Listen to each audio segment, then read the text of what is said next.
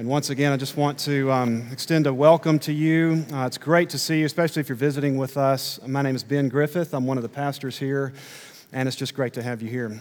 We're continuing to make our way through the Gospel of Mark, and we find ourselves in Mark chapter 2, verse 13 through 22. You see it printed in your order of worship. And in our passage this morning, get ready. Jesus gets himself into a real mess. He really steps in it this time. We find Jesus this morning in our passage at the wrong place with the wrong people at the wrong time. This is the kind of situation that no self-respecting Jew would ever want to get himself into. It's terrible PR for Jesus. By the end of the day, Instagram and Facebook and Twitter would have been blowing up with the drama and the scandal of it all. The rumor mills would have been churning, and Jesus would have been losing credibility with all of the respectable, cultured people in Jewish society by the second. This morning, we catch Jesus at a party with all of the wrong people. He's in the home of the most despicable man in the city, and he's partying with all of the people that the Jewish mothers back in that day taught their kids to avoid and to stay away from. And Jesus is partying with them, laughing and having a good time as the center of the party. And he's communicating to them and to the people around him, these are my kind of people. I'm with them and they're with me. And it would have been all over social media.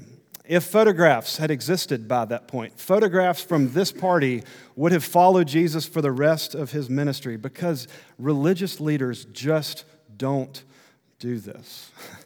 What was he doing? What is Jesus doing at this party with all of the wrong people, and what does it show us about him? Let's read and find out. Mark chapter 2, verses 13 through 22. This is God's word. He went out again beside the sea, and all the crowd was coming to him, and he was teaching them. And as he passed by, he saw Levi, the son of Alphaeus, sitting at the tax booth, and he said to him, "Follow me." And he rose and followed him. And as he reclined at table in his house, many tax collectors and sinners were reclining with Jesus and his disciples, for there were many who followed him.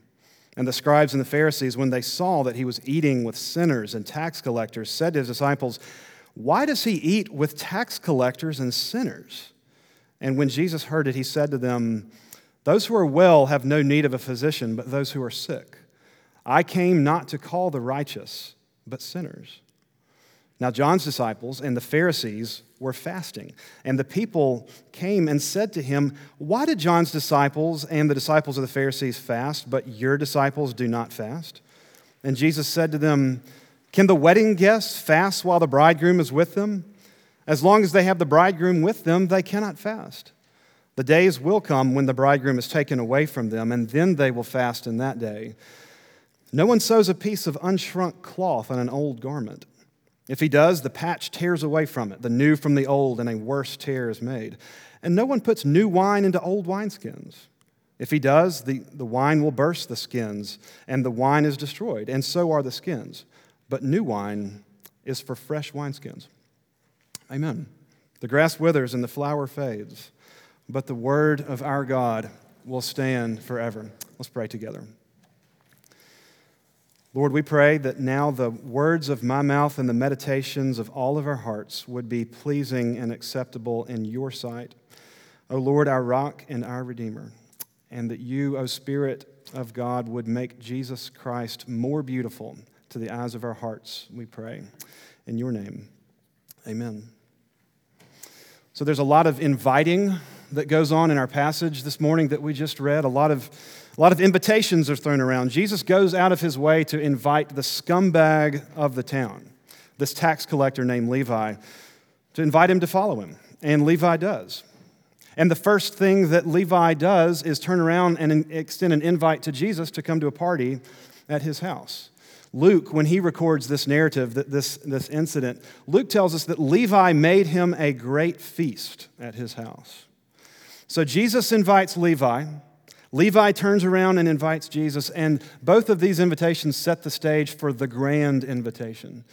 The grand invitation that is the center of this passage and that is the lens through which we'll approach this passage. And it's in verse 32 where Jesus says, I came not to invite the righteous, but sinners.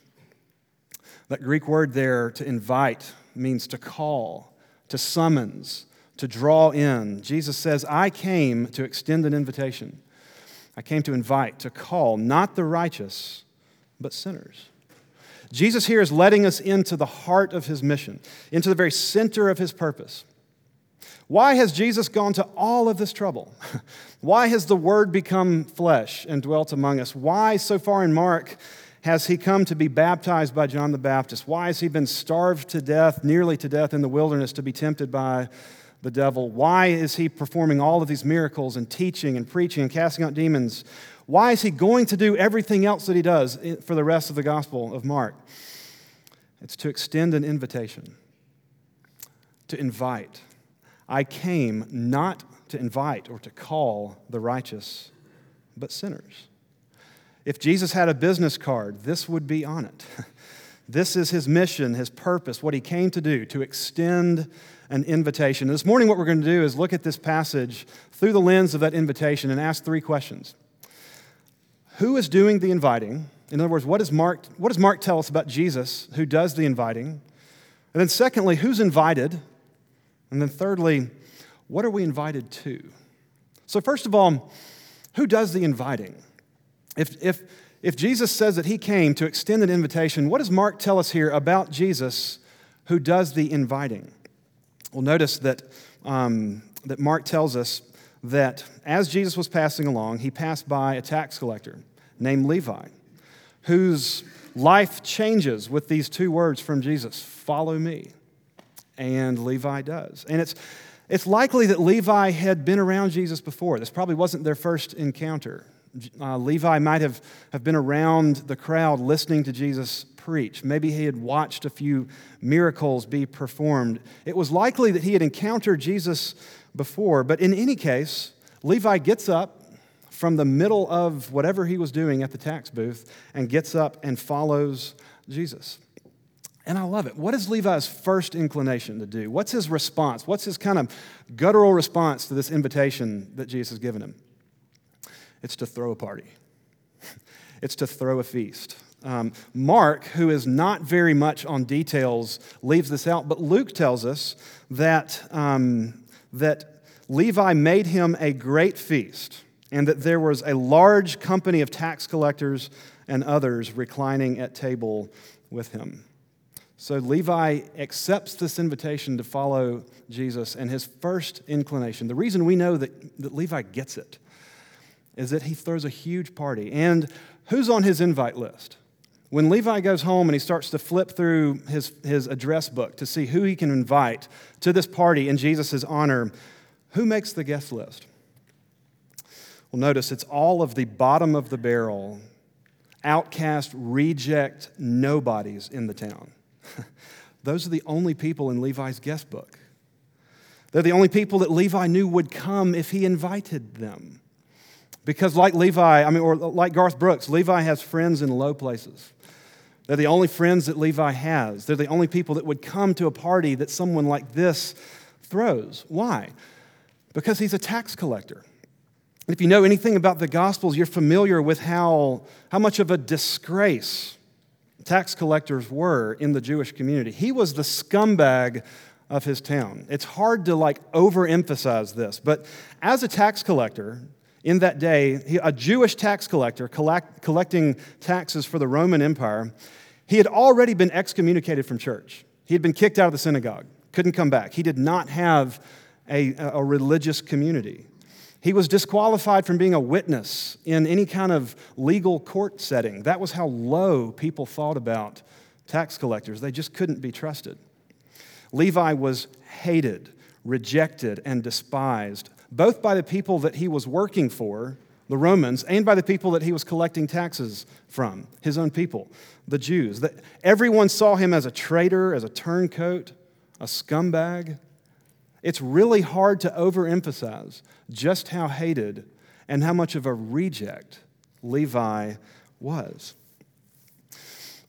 That also means, though, that leads us to this, that Levi was, according to the Jewish standards of that day, he was ceremonially unclean. He could not just walk into the temple. He had been kicked out of it.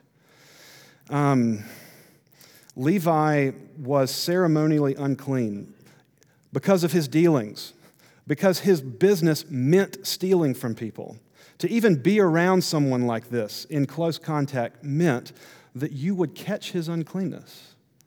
You would have had to go to the temple if you were a self-respecting Jew after paying your taxes and clean your hands and wash up after just breathing the air of this kind of person. Because remember, this kind of uncleanness, it was contagious.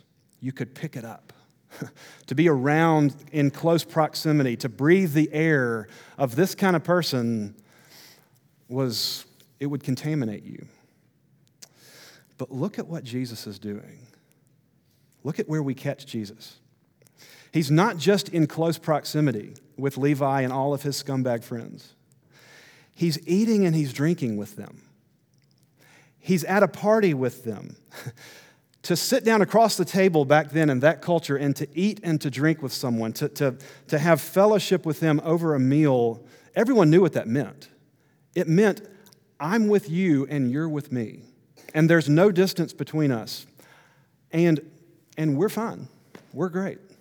It meant to be in fellowship and friendship and close communion. To eat and to dine and to feast with someone meant, I'm with you and you're with me. And look at what Jesus is doing. He's not just sitting back like a fly in the wall at this party. He's the life of the party. He's at the middle of the table eating and drinking with all of these wrong kinds of people. He's not just standing awkwardly in the corner. He's communicating to them, and he's communicating to all the people that are watching that would have had their iPhones out, Facebook Living this scandalous moment. He's communicating, these are my kind of people. This is who I came for, is he's saying. Now, what is this scene? I mean, just let your imagination run wild, what that would have looked like and sounded like. The ruckus and the roar and the sounds of the party and seeing Jesus right there in the middle of it, having a great time. What does that scene tell us about Jesus who came to do the inviting? Well, one of the things that it tells us is this, and we've already seen this before in Mark. Mark wants us to know that Jesus' health is more contagious than any of our sickness. That his cleanness is more contagious than the worst kinds of uncleanness that he comes into contact with. That Jesus' purity is more contagious than our impurity. When Jesus comes into contact with our sin, he doesn't catch our sin. We catch his cleanness. You can't make Jesus dirty. He can make you clean. In other words, and Jesus uses the language of being a physician, but he's the great physician who doesn't need to wear a mask and surgical gloves and social distance himself from the worst kinds of people and the worst expressions of sin and depravity that he comes into contact with. What you're ashamed of about yourself, your history, those things about you that you are the most ashamed of, that you want to keep in the closet, out of the light, and you don't want anyone to discover, because if they knew, you would do what they would do what you expect them to do. Just walk away, because they wouldn't know what to do with it. But here we see Jesus interacting with the very worst that humanity has to offer, and he's not scared of what he finds. It doesn't scare him.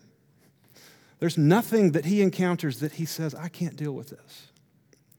Dane Ortland says that we naturally think of Jesus reaching out to touch us, reaching out to fellowship with us, in the way that a little boy might reach out to touch a slug for the first time, with his face screwed up and cautiously extending an arm and giving a yelp of disgust upon contact and instantly withdrawing.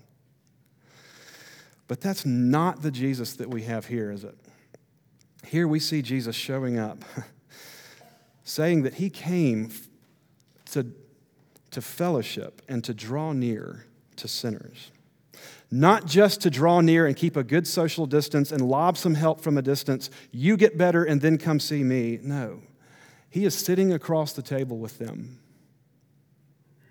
fellowshipping in intimate community, because he's saying, this is who I came for.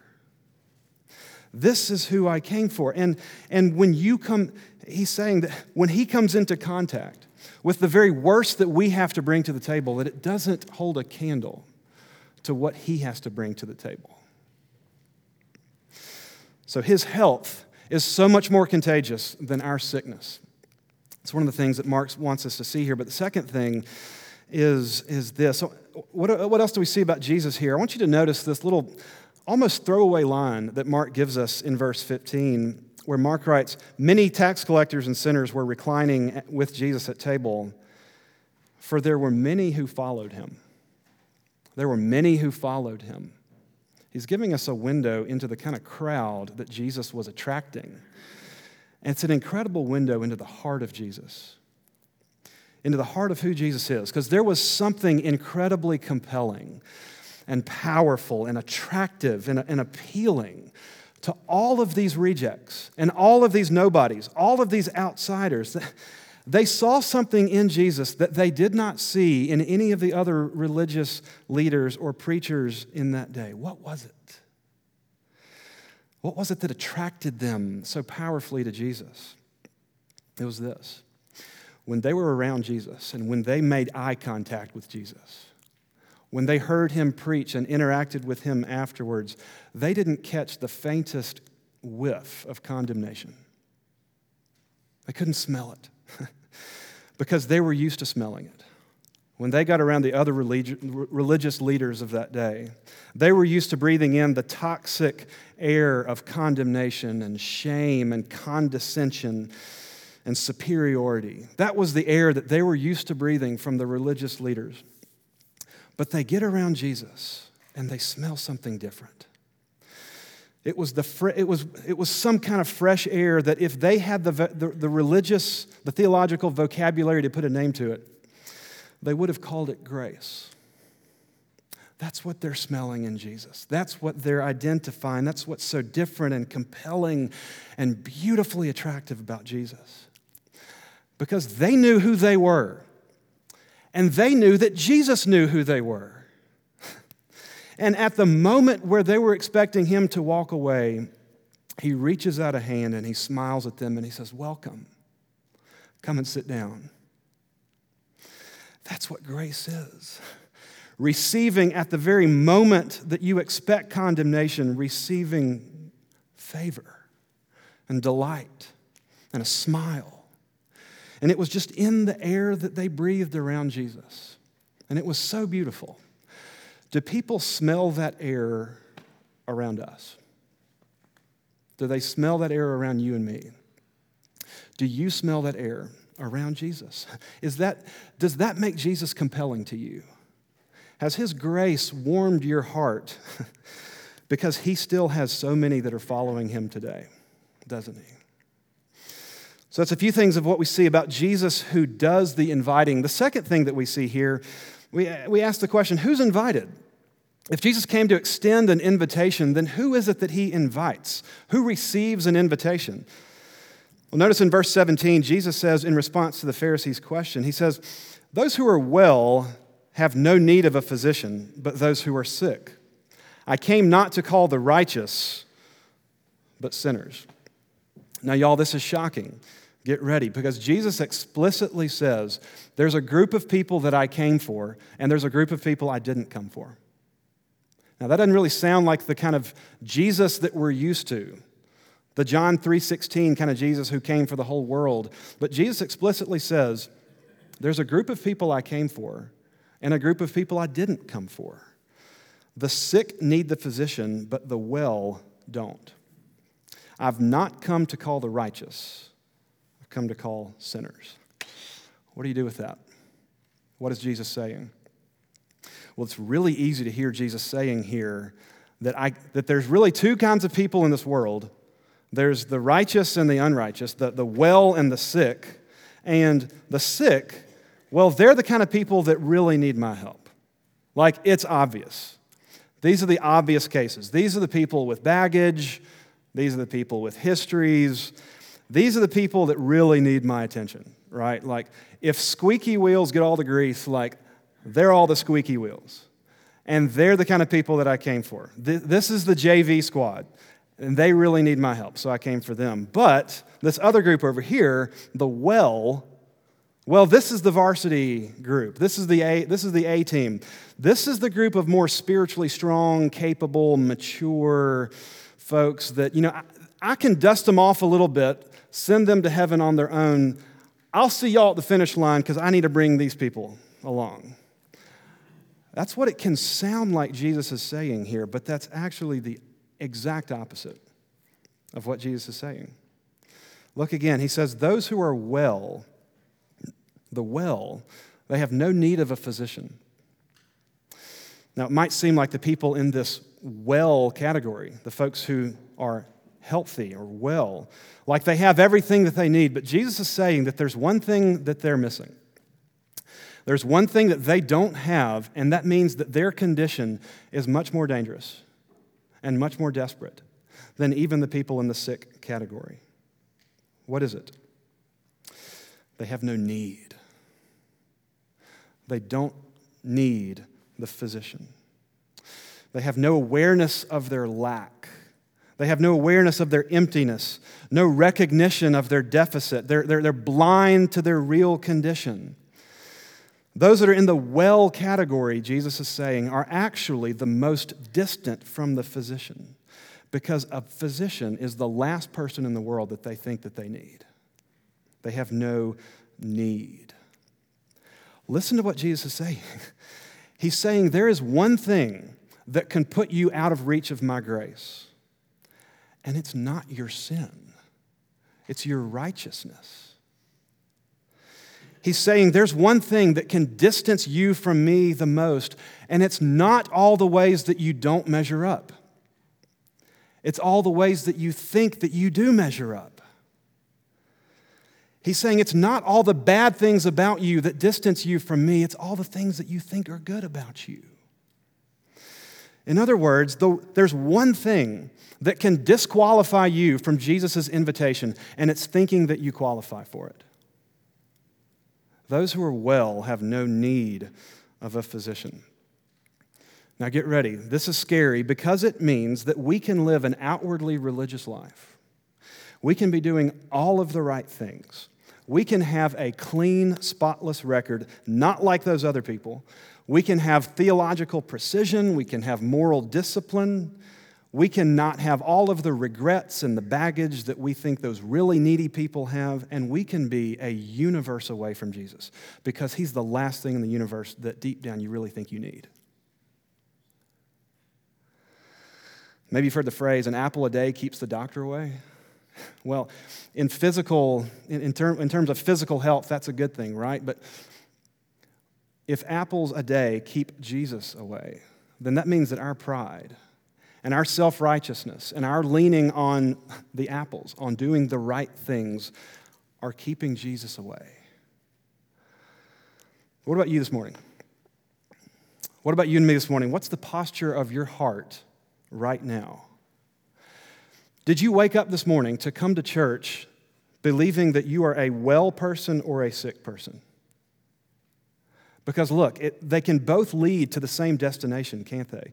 But the underlying heart motivation could not be more different. Do you have this morning the one thing that qualifies you for Jesus' invitation? That being an awareness that you don't qualify.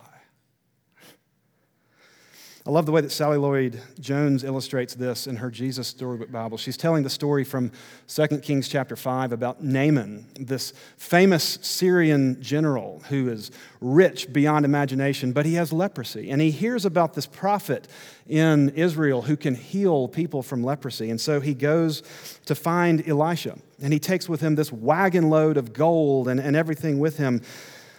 But he's really disappointed when Elisha doesn't even open the door to see him. He just sends a servant out to tell him, if you just go and bathe in the Jordan River, then you'll be clean.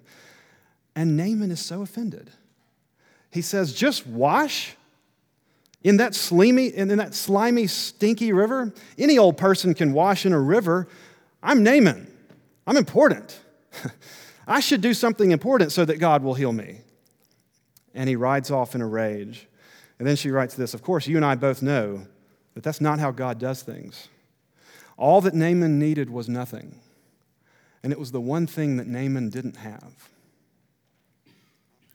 Jesus is saying, this is who I came to invite, to call to myself. This is who qualifies for my invitation, those who know that they need me, those who know that they have nothing to contribute. He's saying the nothing that you have qualifies you for the everything that I have. But if you come thinking that you've got something, then it disqualifies you for the everything that I have to give you. Do you have nothing this morning? It's really hard to have nothing. We don't want to be there. But it's the doorway to blessing. Last thing on this front here, it's easy to fall into thinking that sanctification, that's the word for this lifelong process of God by His Spirit and by His grace, by the means of grace, conforming us more and more into the image of Jesus, letting us hate our sin more and live more and more to righteousness. It's easy to think of that process of sanctification as the process of Jesus bringing us from this category of those who are sick and needy more and more into this category of those who are well and those who are righteous. That is, thinking about sanctification as a process of Jesus letting us be more self-sufficient and getting better all the time, more capable and less needy. Which is why we're so disappointed when it doesn't feel like our sanctification is progressing very much. Because, y'all, Jesus is just not interested in ever bringing us to a place where we don't need Him. He's not interested in that. Which means that sanctification is actually the process of Jesus gently taking you by the hand and leading you further and further into your own need, into your own nothing, into your own emptiness and your own weakness. And it can feel like you're going backwards because your eyes are opening up more and more to who you really are, because Jesus wants you to see who He really is. That's sanctification. And it doesn't feel like getting better sometimes. It can feel like getting worse because Jesus is just not interested in bringing you to a place where you don't need Him. So we've seen a little bit about Jesus who does the inviting. We've seen who gets the invitation. Who does He extend the invitation to? And then thirdly, lastly, what are we invited into? This grand invitation. Jesus came to invite sinners, but what does He invite you and me into? Well, it's no accident that Mark transitions here from this scene of Jesus feasting with all of the wrong kinds of people to this next scene in verses 18 and 22, where Jesus is still talking with the Pharisees about what? About feasting, about partying. Because his point is that this is what I came to invite you into. I came to invite you into the joy of a feast. It's the joy of a feast that is both not yet and already here. Joy that is both in the future, that's coming at us, but joy that's also in the present that we have access to right now. Jesus' message here is that He came to invite us into joy, into the joy of a feast, and that the joy of that feast literally rips a hole in the seams of your old way of living life and of looking at God. Watch how He does this. The Pharisees, they just don't understand why Jesus' disciples aren't fasting anymore, like all of the other Pharisees and the disciples of John. Fasting was a way of, especially in the Pharisees' mindset, a way of depriving yourself of things that your body needed physically so that you could be more in touch with things that your soul needs spiritually. And Jesus, He recommends fasting. It's a good spiritual practice. But you know what's interesting? In the Old Testament, there was only one specifically prescribed and commanded day of fasting, and it was the Day of Atonement, one day a year. But by this point, the Pharisees had concocted this complex kind of system of fasting so that they now required 2 days of fasting a week. 2 a week. They wanted to go overboard because they thought, if God sees how intense and serious I am about repenting of my sin and dealing with my uncleanness, then I can be sure that He'll forgive me. If God needs to see that I mean business, and so I'm going to mean business. I'm going to go way overboard and go the extra mile and demonstrate how serious I am, because then I'll know, and then God will know that we're on good terms. And that's what this whole series and this whole mindset of fasting was meant to contribute, to contribute to. But you know what that can lead to? That can really easily lead to a mindset of just morbid introspection, of just spiritual navel-gazing and a kind of obsession on yourself and all the things that you know are wrong about you, a kind of obsession with all the things that you need to get better about and repent of, so that your eyes are only seeing you and you're never looking up and seeing God. And when your religion turns into seeing how much effort you can put into convincing God that you're really serious about your sin, when that's the main point when that's the main focus of your relationship with God, is convincing Him how serious you are about your sin, then it's all about you. And it's really not about God, is it? And that's not the gospel. Listen to what the Pharisees asked Jesus. They say, Jesus, your disciples aren't fasting. What's different? In other words, it's like they're saying, Jesus, you need to go wipe that smile off your disciples' faces and tell them to get back to work and tell them to get serious about getting right with God, because they're acting like something's changed. They're acting like the fast has ended and that the feast has started. And Jesus says, yes, you're right. Can the wedding guests fast while the bridegroom is with them? Jesus is saying, I have come to break the fast and to invite you into the feast, to invite you right now into the joy of the feast that's to come, because the main thing about the feast that is to come is the bridegroom, and He's standing right here with you, which means that the fast has ended and that the feast has begun. And I've come to invite you into the joy of that feast. I've come to invite you, Jesus says, into the joy of having true table fellowship with God, of sitting across the table from your Savior with your sins forgiven and your guilt covered and your shame dealt with. I've come to invite you into the joy of seeing the smile of God's face and hearing Him laugh and knowing His delight. That's the kind of joy of the feast that I've come to invite you into right now. That's what He's inviting you into. It's the feast of it's the joy of the feast that is to come that you have access to right now, because the bridegroom has come.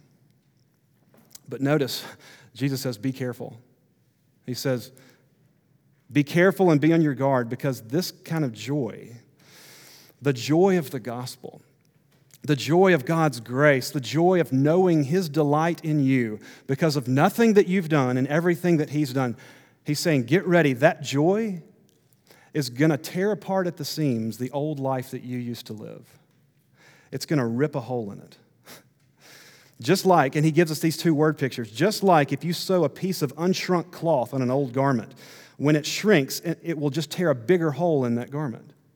And then He says, just like if you put new wine into an old wineskin, when that new wine begins to expand and ferment, it's just going to tear a hole in that old wineskin. He says, in the same way, the joy of the gospel, the joy of what you have access to, the joy of what's coming that you have access to right now, is going to tear a hole in the way that you look at yourself, in the way that you look at what God's doing in this world, in the way that you relate to God.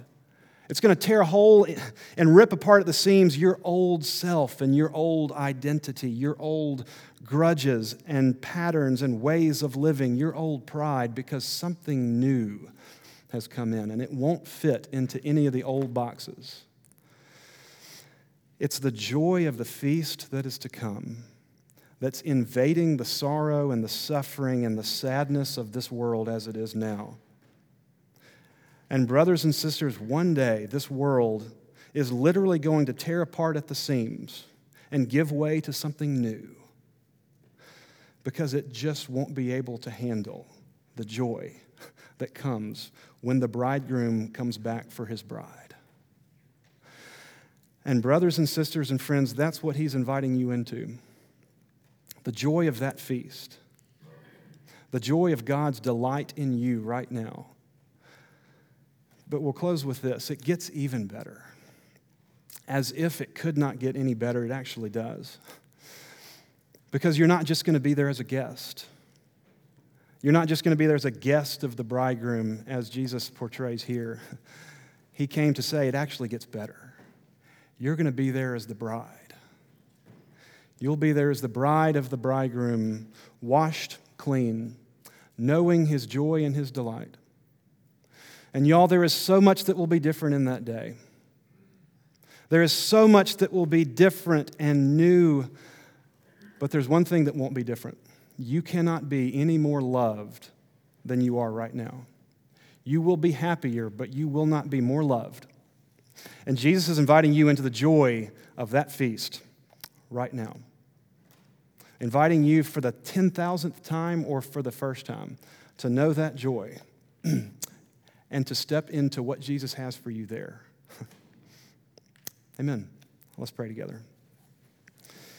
Lord Jesus, we pray that you would melt our hearts either for the first time or for the 10,000th time by your grace that we see on full display in Jesus and in his invitation to people like us to come to him and to find everything that we need.